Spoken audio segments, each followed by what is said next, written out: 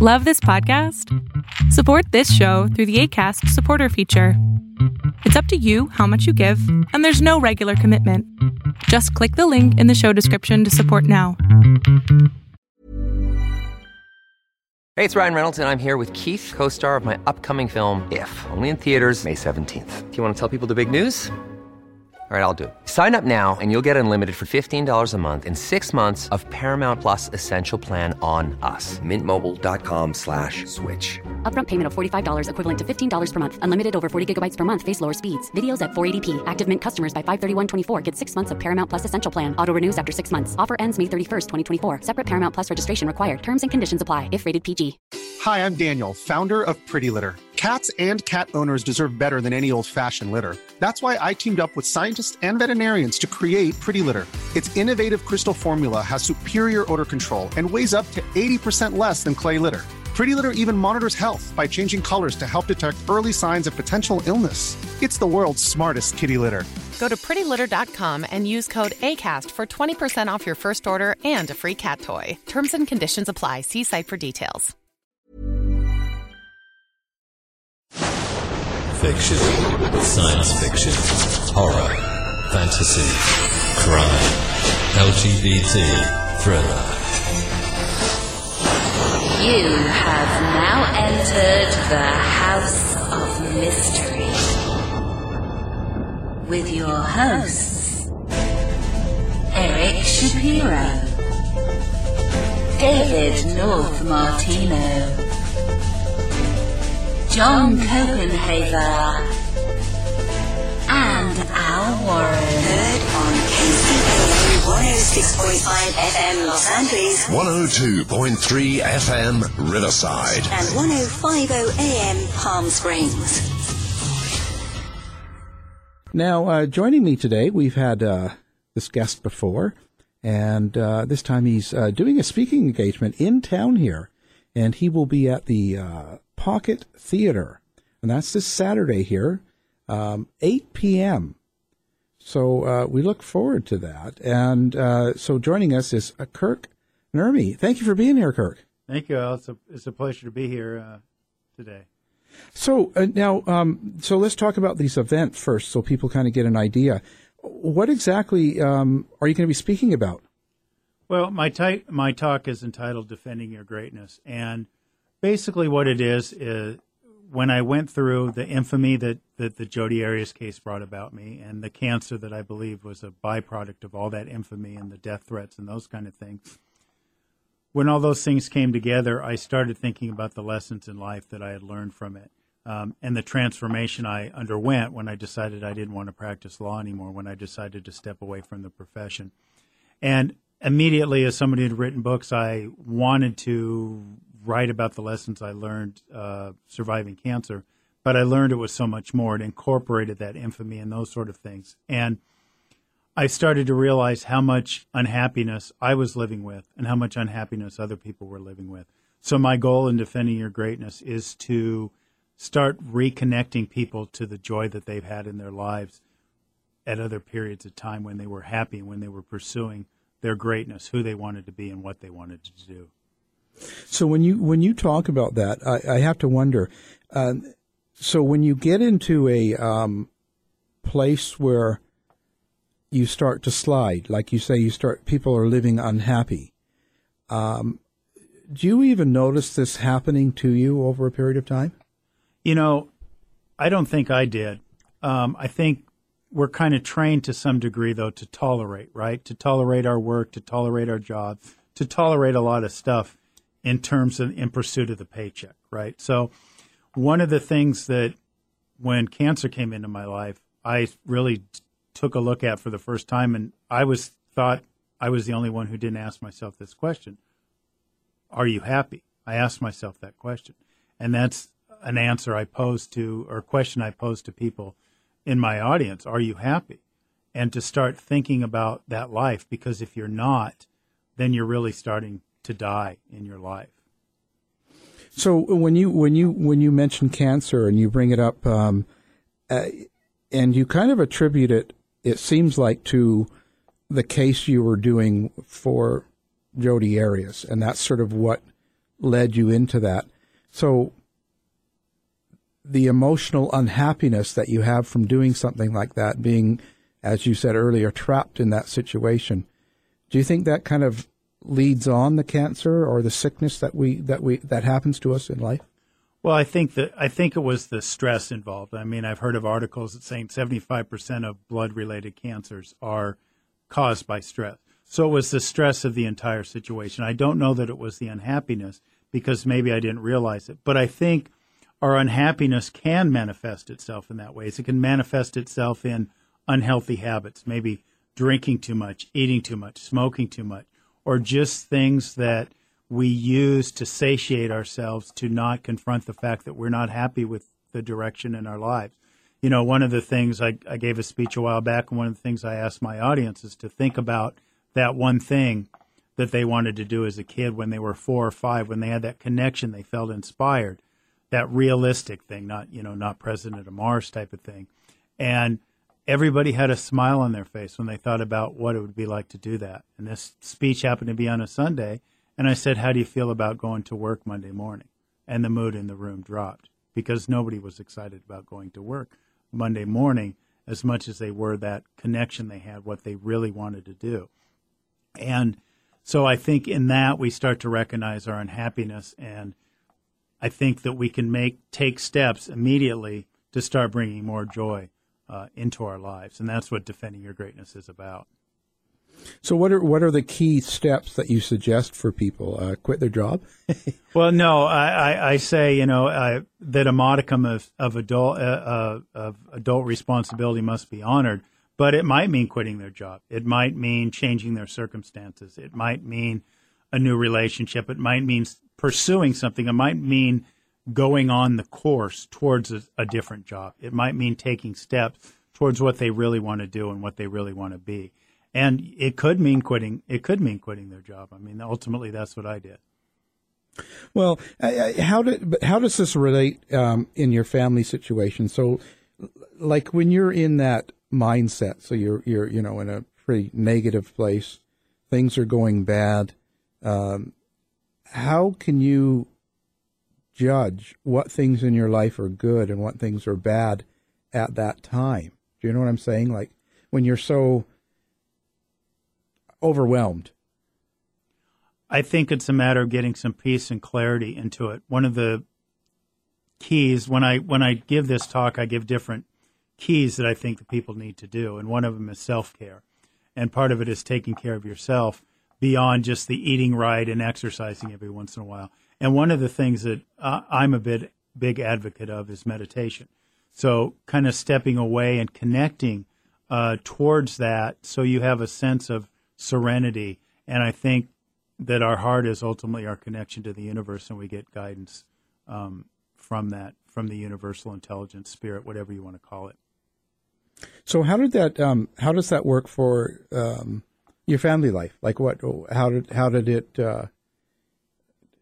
go there in that way? Like how did this in my personal situation? Is that what you're asking? Yeah. It was a matter of really sitting down and realizing that I wasn't happy and that I was stressed out and that I didn't want to live that way. And that was something, I guess, that I ultimately did on my own because I remember having these inklings, not wanting to practice law and that sort of thing. So, and when I made the choice to go into the chemo chair because I seriously debated whether I wanted to do that, knowing that the consequence would probably be death, ultimately I had to find reasons to live for myself, to be able to be a good partner to my wife and to be able to lift her up as well. So I think had I stayed in a miserable situation, I think that's a lot of the problems we see in relationships might be that, you're unhappy with your job, you're in debt, whatever it is, and that feeds into your relationship with your spouse or your kids or what have you. And that's where a lot of unhappiness can fester and continue and can kind of multiply into the family unit. What do you think was the key element that was probably the one that was causing you the most pain at the peak? I don't know. Okay. I don't know that I can isolate it, but I knew that when I confronted myself with that question, and I use the word confront because it's so easy to want to say yes to "Are you happy?" because that doesn't mean change.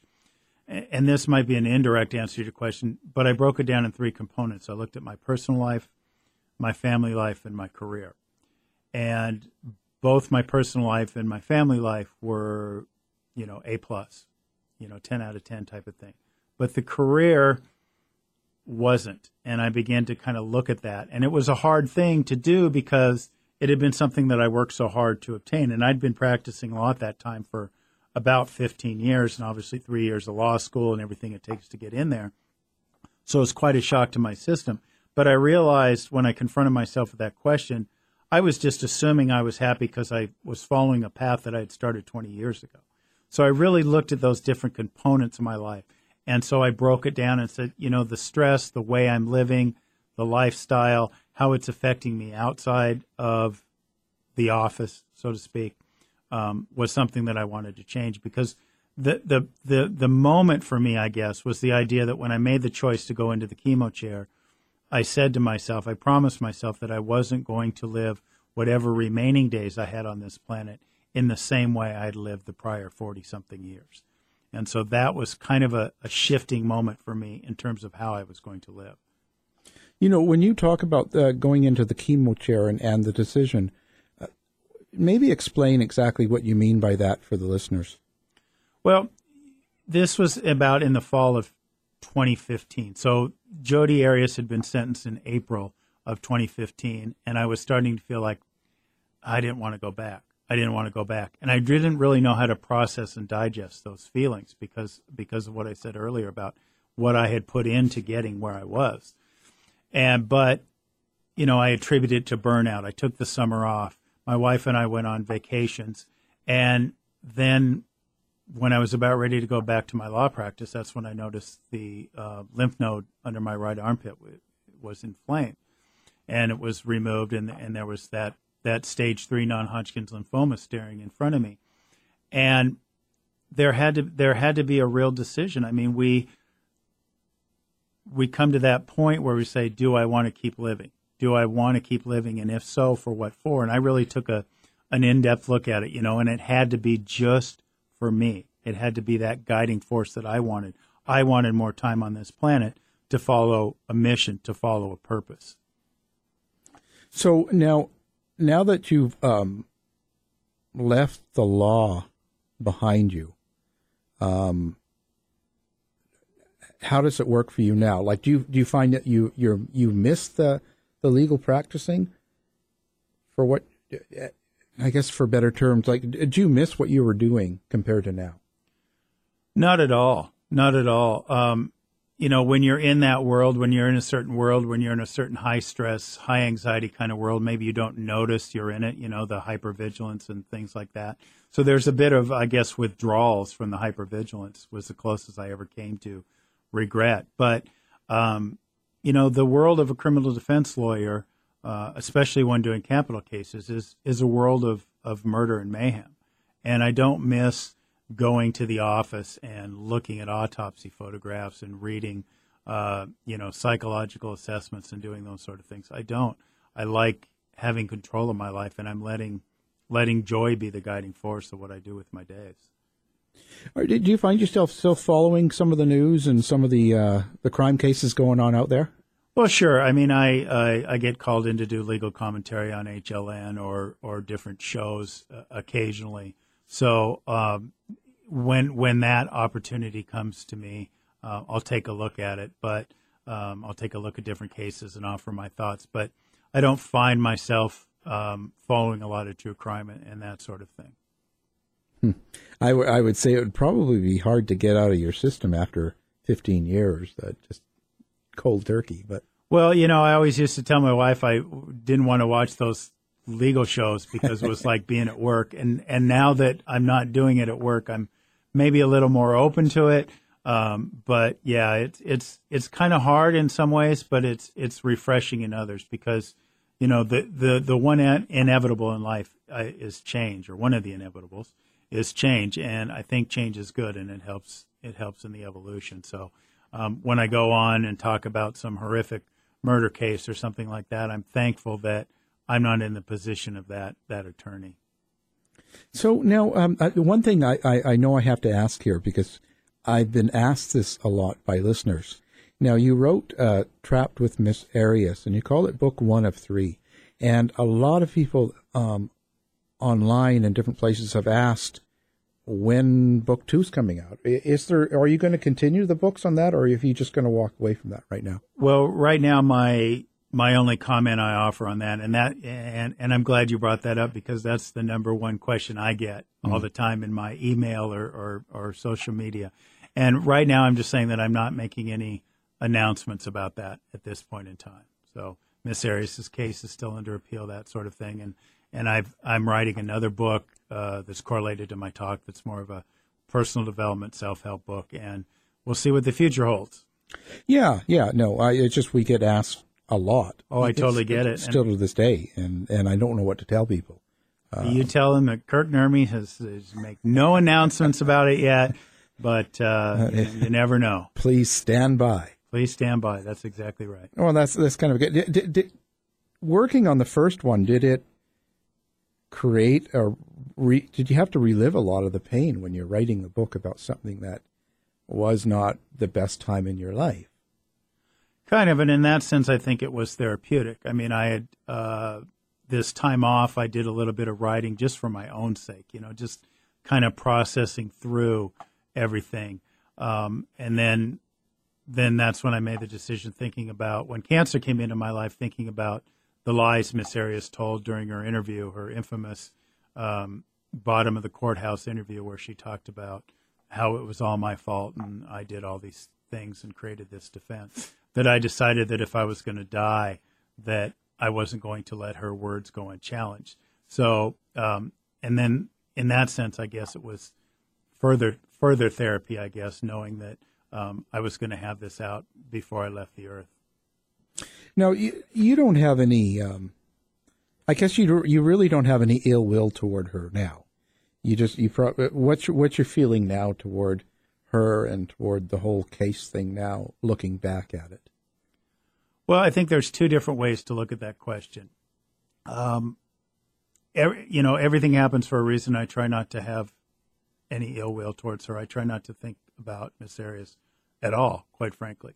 But I think in the larger scheme of things, when I talk about that time in my life and that whole, what I call the reality show, a trial that became a reality show, is one of the concerns I have. It's something I wrote in the New York Daily News right after the Arias trial, was this idea of trials becoming reality shows and how that affects our justice system, especially when we talk about social media and threats to people, threats to witnesses, that sort of thing, threats to jurors.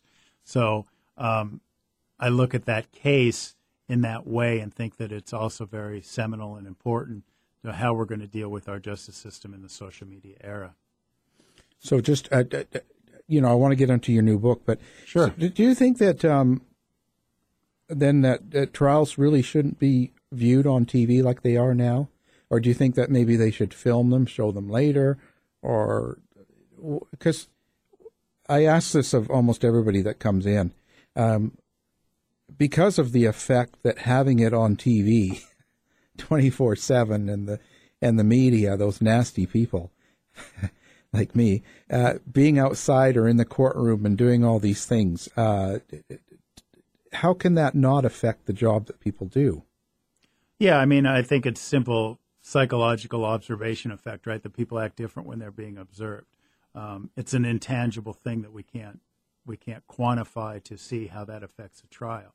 But it's not about nastiness so much. It's about, of the media, it's about the external forces that could affect the trial and the thirst for information. I think when we talk about trials in the social media era, we're talking about a different animal than we are when we're talking about a reporter watching the trial and standing on the street corner reporting at the 5 o'clock news.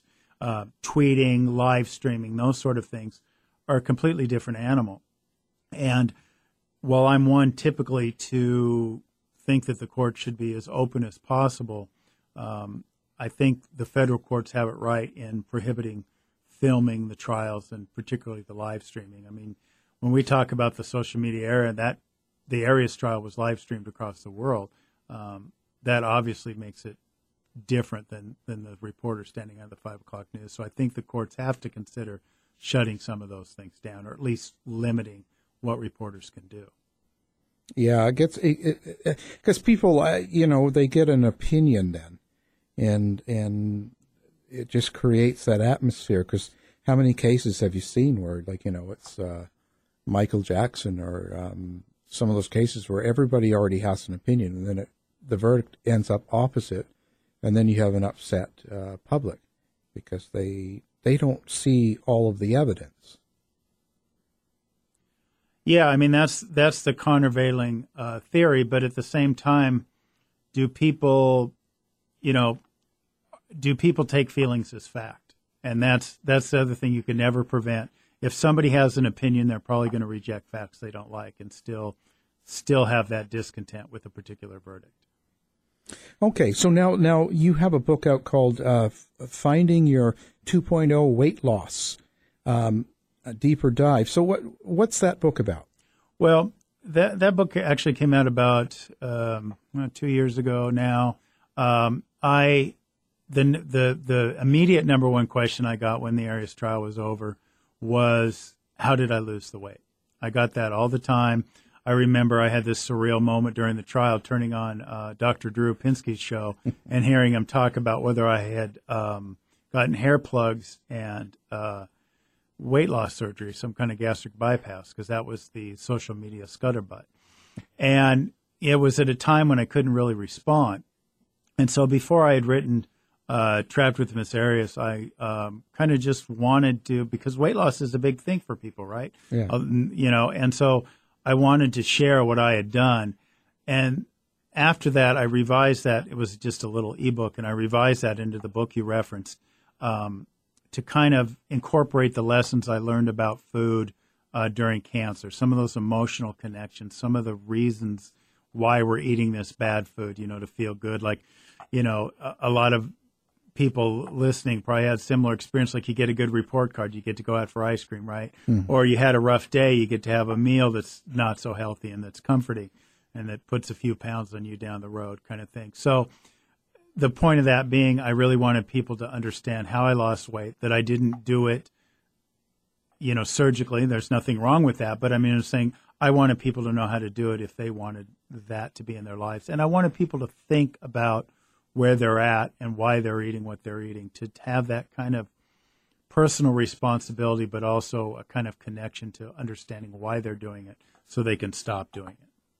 And the hair plugs? No. I wish I had hair plugs. I could probably get an endorsement deal. But, my wife started shaving my head in law school, and because the barbers in Laramie, Wyoming were a little scary. And so it like many guys, I stuck with that for many years until she finally won out, and I have these long locks now. Yeah, that's me too. Yeah. I keep arguing one of these days I got to shave it again, but her constant refrain is no to that. So. Well, I can leave mine for a month and it doesn't grow. Just a little bit at a time. I'll tell you. But that's okay. I've been bald since I was 16. So. Hey, that's awesome. Well, that's good because I can buy liquor for everybody. That's right.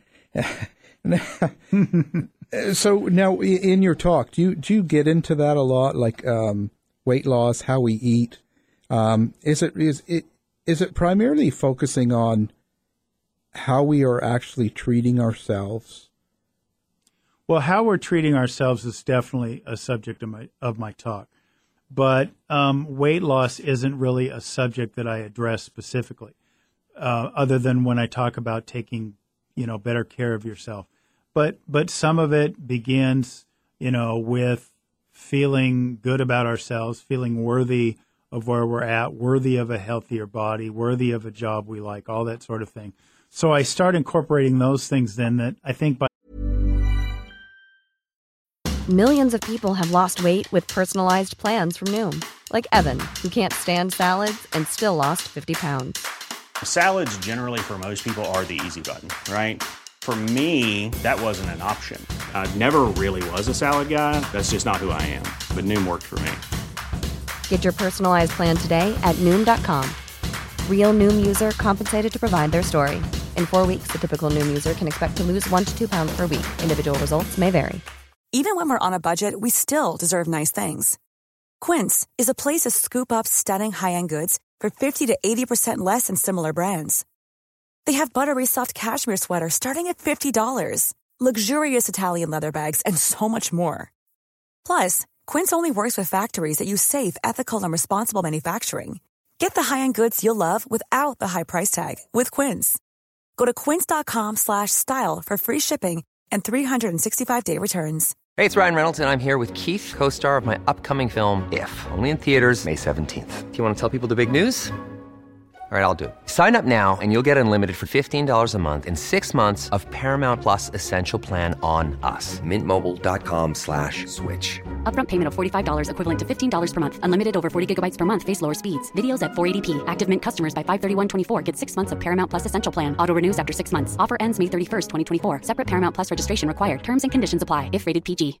If you're looking for plump lips that last, you need to know about Juvederm lip fillers. With Juvederm Volbella XC and Juvederm Ultra XC, your lip look, whether it's subtle or bold, can last up to 1 full year with optimal treatment and no additional maintenance. Find a licensed specialist and see if it's right for you at Juvederm.com today. That's JUVEDERM.com. Add fullness to lips in adults over 21 with Juvederm Volbella XC or Juvederm Ultra XC. Do not use if you have severe allergies or a history of severe allergic reactions, or if you're allergic to lidocaine or the proteins used in Juvederm. Tell your doctor if you have a history of scarring or taking medicines that decrease the body's immune response or that can prolong bleeding. Common side effects include injection site redness, swelling, pain, tenderness, firmness, lumps, bumps, bruising, discoloration, or itching. As with all fillers, there's a rare risk of unintentional injection into a blood vessel, which can cause vision abnormalities, blindness, stroke, temporary scabs, or scarring. For full, important safety information, visit Juvederm.com. By default, that the happiness we start to feel then brings us towards wanting to be healthier, wanting to be happier, wanting to show up for the universe to say that we're ready to do what we want to do and really embracing life. But probably the main thing that I want people to get out of my talk, other than to walk away with tools to become happier moving forward in their future, is the idea that this reality that no one's going to like to hear me say, but the fact that we're going to die. And no matter what we do, no matter how we work out or how much we sleep or what we do, but this idea of living with joyful urgency and trying to thrive in life instead of survive in life. Because when I was in the chemo chair, taking the chemo, not knowing whether it was going to work or not, the regret wasn't, oh, I didn't go to Italy or I didn't climb Mount Kilimanjaro or whatever, but it was how I spent my last 6 to 12 months. It was just that simple for me, my experience. And getting people to that point, because I had the experience, I caught a flu, my immune system isn't what it was. And I thought, well, if this is it, would I be happy with how I spent my last 6 to 12 months? And there was no objective success. There was nothing, but I was happy. And that was, I would have been happy with how I spent my last 6 to 12 months. And a lot of people maybe can't say that, which is sad, which I think leads to the weight and leads to the alcohol problems and that sort of thing. Yeah, leads to things to numb us, I guess. Right, that's exactly right. And the things that numb us might be things we don't even think of. It might be a fancy car to make us feel better about the job we don't like. It might be pornography. It might be whatever that we just see as a harmless distraction, but we're really not connecting with ourselves and what we're doing and why we should be here. So no more Starbucks. I didn't say that. Don't get Starbucks mad at me. But what I really don't need that. The only thing worse could be Amazon getting mad at me, right? Yeah, because they run the world. Yeah. But no, it's not a matter of that, but it's a matter of making sure that those habits and what we do are still in alignment with our purpose, and don't get carried away and don't become what we live for. How do you think? So, how does one find their purpose? Like, what is the best thing for someone to do? So, someone listening right now, they've been going through this. Maybe they're in kind of a mediocre or unhappy situation, and so how do they find that greatness? Well, I think one of the simplest ways is, I love Deepak Chopra's question. I'll modify it a little bit, but this idea, what would you do with your time? What would your purpose be? Is if you had unlimited time and unlimited resources, what would you do? And start asking yourself that, and start looking at the things you want to do. What really inspires you? What motivates you? What moves you? They say if you love what you do, you don't work a day in your life, right? So that sort of thing, kind of taking a look at, what you wanted to be. And maybe it was that thing you wanted to be as a kid before you reached that double-digit mark, and for me, that actually was practicing law. And there's a lot of people that were in that somehow got assuaded away. So trying to look at who you are and your purpose apart from all those practical considerations, like you talked about family and bills and those kind of things earlier, to try to look at that purpose, to try to look where that inspiration is. And you can find a lot of that, I think, within your heart. And when we talk about meditation and connecting and taking that direction from the universe. So let's talk about UnchainedLives.com. So that's your website. What are people going to get when they go there? Well, they're going to see where I'm speaking across the country. They're going to see my books. I post a lot about my appearances, that sort of thing. Some of my YouTube videos, I try as best I can to inspire people through YouTube. Now, I know not everybody can travel to Seattle to come see my talk or wherever I'm going. So I try to offer everybody a little bit of inspiration. And I think one of the important keys of that website is the domain name, that Unchained Lives, because we chain ourselves too much to practicality or to convention or to how our parents told us how to live. Like I was raised, and I just had an emotional experience this afternoon visiting my grandparents' gravesite. Well, they grew up in the Depression, and to them, happiness was knowing where your next meal is going to be and having a steady job. And I had to be able to break through some of those things to reconnect with my life purpose. And all of us have those things, those traditions, those childhood imprinting that we need to move away from we need to unchain ourselves from in order to grow. And that's why I think Unchained Lives is the way we should be living. And what I offer on the website is different things. And when my new book comes out in January, Defending Your Greatness comes out in January, that'll be up there as well, because it's really, I tried to keep the website as simple as possible because I'm not interested in a complex mail list and all that stuff. I'm interested in connecting with people and giving them thoughts on how they can insert some joy into their life as soon as possible. Do you see the world as a really difficult place right now, more so than 10 years ago? I think that each one of us has a choice to make about how we let external influences affect us. So the difficulty is what we allow it to be. We can let our current political, socioeconomic climate, whatever you want to label you want to put to it, as a source of something we should worry about every day. Or we could think about it in a way that this is how it's supposed to be. There's perfection in the universe, and we have to live our lives. And, no matter what you think of the current state of politics, maybe that's there to inspire people to vote. Maybe it's there for us to take a look at who we elect as our leaders. Maybe it's to bring out some of these divisions in the country so they can be healed. There could be a lot of purposes for it, but we can be affected by anything external if we allow it. I mean, we can be affected by what the president says, no matter who the president is, whether it was Obama or Trump, or we can be affected all week by the fact that the Seahawks aren't very good, right? or the Mariners didn't make the playoffs after spending all that money, right? All that stuff. We can be affected by that, but in the end, it's transitory. And what stays is us. What stays is our life. And our happiness doesn't have to be affected by those external circumstances. So to get to your question is, the difficulty or simplicity of life really lies within us and our decisions that we make and how we react to things or how we respond to things.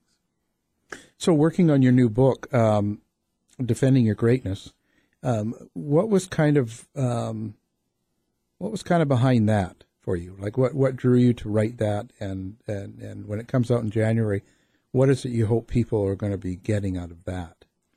Well, yeah, when I survived cancer and became a cancer survivor in February of 2016, a lot of my inner voice and a lot of other people were suggesting that I write something, that I write a book or something about it.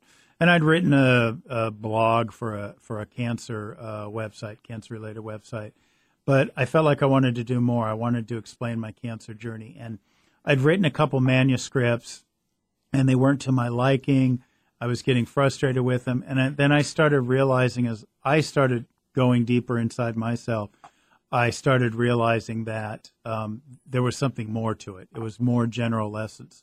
So the Defending Your Greatness came out of that. So it's not just about the lessons of infamy and cancer, and with the emphasis on cancer, but it's the infamy, the cancer, the stress, all those things, and how all of us can turn those things around. Because the cancer was just really a symbol of mortality.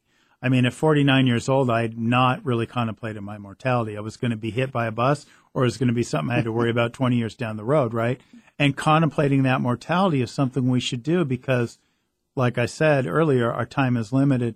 And if we're not living with joyful urgency, if we're hating our time here, if we're hating what we're doing, why are we doing that? I mean, whatever you believe in, whatever you believe put us here, did they put us here to be miserable, unhappy in our lives, or did they put us here to thrive and move beyond and help elevate the planet?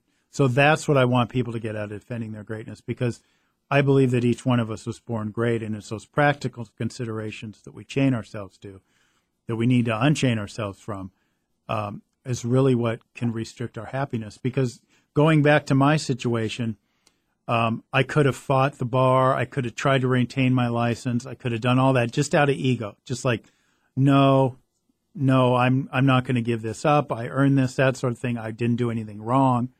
But to what end? Because I didn't want the win. I didn't want the law license, So that was a real great moment for me to realize I was unchaining myself from my past and moving in a direction that felt good to my heart. And that's why we're sitting here today. So now today, so things are good. Do you still go through bad times and depression, and you still have rough periods now? Sure, you bet. I mean, we all have emotions. It's not about rejecting emotions. It's about embracing them and understanding the lessons that we can get out of the emotions. So yeah, I have what we would call good times and bad times, but I typically try to refrain from putting that judgment on it and just embrace the feelings I have and try to get the lessons I have.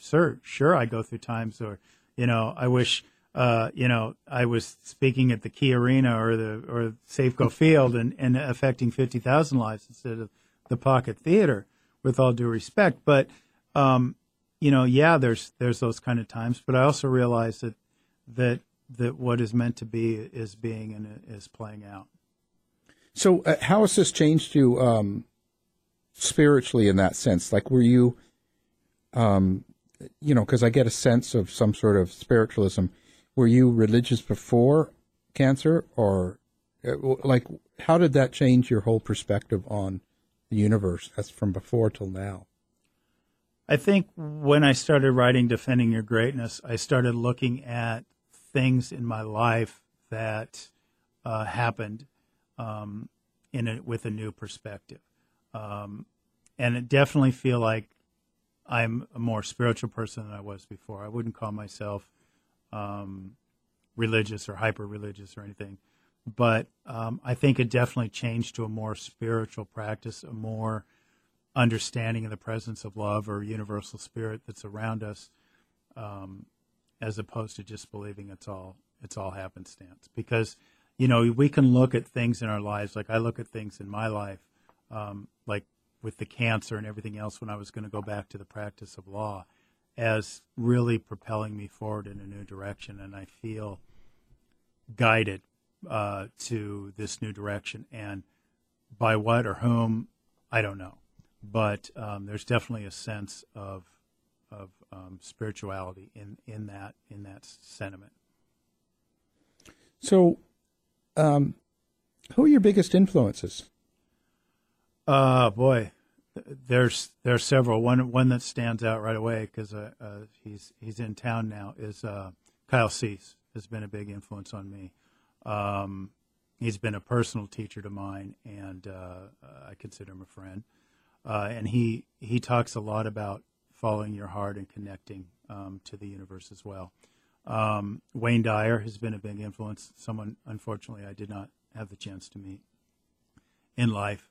And Sean Stevenson has also been a big influence. He's a prominent speaker that is also very connected with these issues and very heart-centered person. So I think I would turn to those three men as being huge influences in my life, in my journey, in my evolution or transformation. So I should ask you what books you read. you know, I'm starting to reread The Alchemist now. I recommend everyone to read Kyle's book, I Hope I Screw This Up, because there's a lot in there about our pressure to do everything perfect and the pressure we put on ourselves. And the book title kind of explains it, this idea of this perfection and we can't do anything wrong. And we're really should be joyful in embracing our lives. So what have you got planned now? Are you going to continue this route that you're on now? Like you're going to be keep on writing books and speaking more and kind of get the word out, I guess? Yeah, that's exactly it. I mean, it's a matter of sharing these lessons now. And you know, when people go on my website, they'll see I'm coming to L.A. in March. I'll be in San Francisco in August and who knows where. But that's basically it. I mean, writing my books and speaking and doing interviews like this or anything I can to help people get happier. You know, that to me, and this will be another political reference, but you know, Michelle Obama said that you know, our number one health problem is obesity. And as much as I love her, I would disagree and say that our number one problem is, as a world and as a nation, is unhappiness. And we see a lot of anger in our politics. We see a lot of division, that sort of thing. So I feel called to do whatever I can to help people bring that joy in and to understand that we are all connected and that we have to embrace each other rather than reject each other. I wonder, you know, that we're not political, but I wonder if the current political situation and even the vote and having Trump in, I wonder if that was, in a large sense, a way of trying to fix our unhappiness, even though it's not necessarily the right answer. Almost like drinking or eating the bad food. We vote for something that, I don't know how I'm trying to say it, but you know what I mean? It's kind of a punishment in a way. Well, he may give voice to the anger and unhappiness that a lot of people are feeling. Right. I think that's part of it right there, right? Because he was the outsider. He wasn't the politician, and a lot of people were upset with politicians. And regardless of his positions, conservative, what have you, obviously he's a very big cult of personality type figure, right? A very divisive figure. And the point of that being, you know, there's giving voice to that anger because a lot of people, I think, don't feel heard in their lives. You know, they're riding the bus, they're going to a job they don't hate, and they're upset. They're upset about it. And rather than work on themselves, they vote for someone who they think shares that anger. And that's what I think we need to work against. Not him specifically, but work against that division and work against that anger.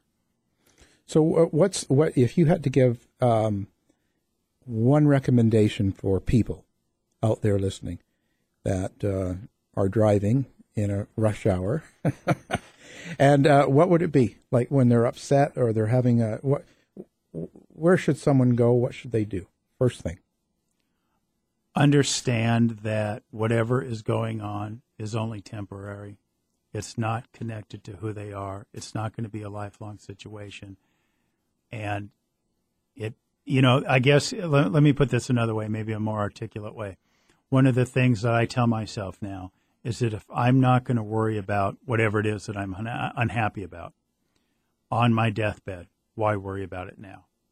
And those people in those cars getting cut off and wanting to show the middle finger to the guy in front of them or whatever, is that going to matter on their deathbed? Are you going to worry about that on your deathbed? And if you're not, it's probably not worth worrying about it now. Yeah, it's very, very true. So now you're doing a couple of shows here. So, of course, you're doing Seattle here this Saturday, the 13th, at 8 p.m. at the Pocket Theater. And so you said you got a couple other shows lined up? I do. I'm March 9th at the Covina Center for the Arts. I don't have ticket information on my website yet, but after this performance or around the beginning of the year, we'll be getting that ticket information up on Unchained Live. And in San Francisco, it's a small theater called the Piano Fight Bar in San Francisco. And that'll be on Labor Day weekend. I'm really looking forward to that. I haven't been to San Francisco in a while. So, and that sounds like a good place. Yes. Piano Fight. I have to see that. So now the website is unchainedlives.com. And that's the best place for them to go to connect with you, or if they have stories, or right. If they have stories or whatever, you can email me through that website. And like I say, there's those your listeners that hearing this are interested in joining me at the Pocket Saturday night can find a link to tickets on that website as well. So that's the best place to keep up with me, apart from social media and that sort of thing. It's always fun. Well, our guest has been Kirk Nurmi. Of course, we knew him as the defense attorney for Jodi Arias a few years back, but now he's on a new venture, and very interesting. And I hope I see all the listeners at the show. We'll be there on Saturday, Pocket Theater, 8 p.m. Kirk, thank you very much for being here. Thank you, Al. A pleasure. To find out more about our show, guests, or to listen to past shows from our archive, please go to www.houseofmysteryradio.com. Show's over for now. Was it as good for you as it was for me? Well, good night. This has been a production of Something Weird Media. I'll be back. Hey, it's Paige DeSorbo from Giggly Squad. High quality fashion without the price tag. Say hello to Quince. I'm snagging high-end essentials like cozy cashmere sweaters, sleek leather jackets, fine jewelry, and so much more. With Quince being 50 to 80% less than similar brands. And they partner with factories that prioritize safe, ethical, and responsible manufacturing. I love that. Luxury quality within reach. Go to quince.com/style to get free shipping and 365-day returns on your next order. Quince.com/style. You've been listening to the House of Mystery radio show. To find out more about our guests, hosts, or shows, go to www.houseofmystery.com. Show's over for now. Was it as good for you as it was for me? Well, good night. This has been a production of Something Weird Media. I'll be back.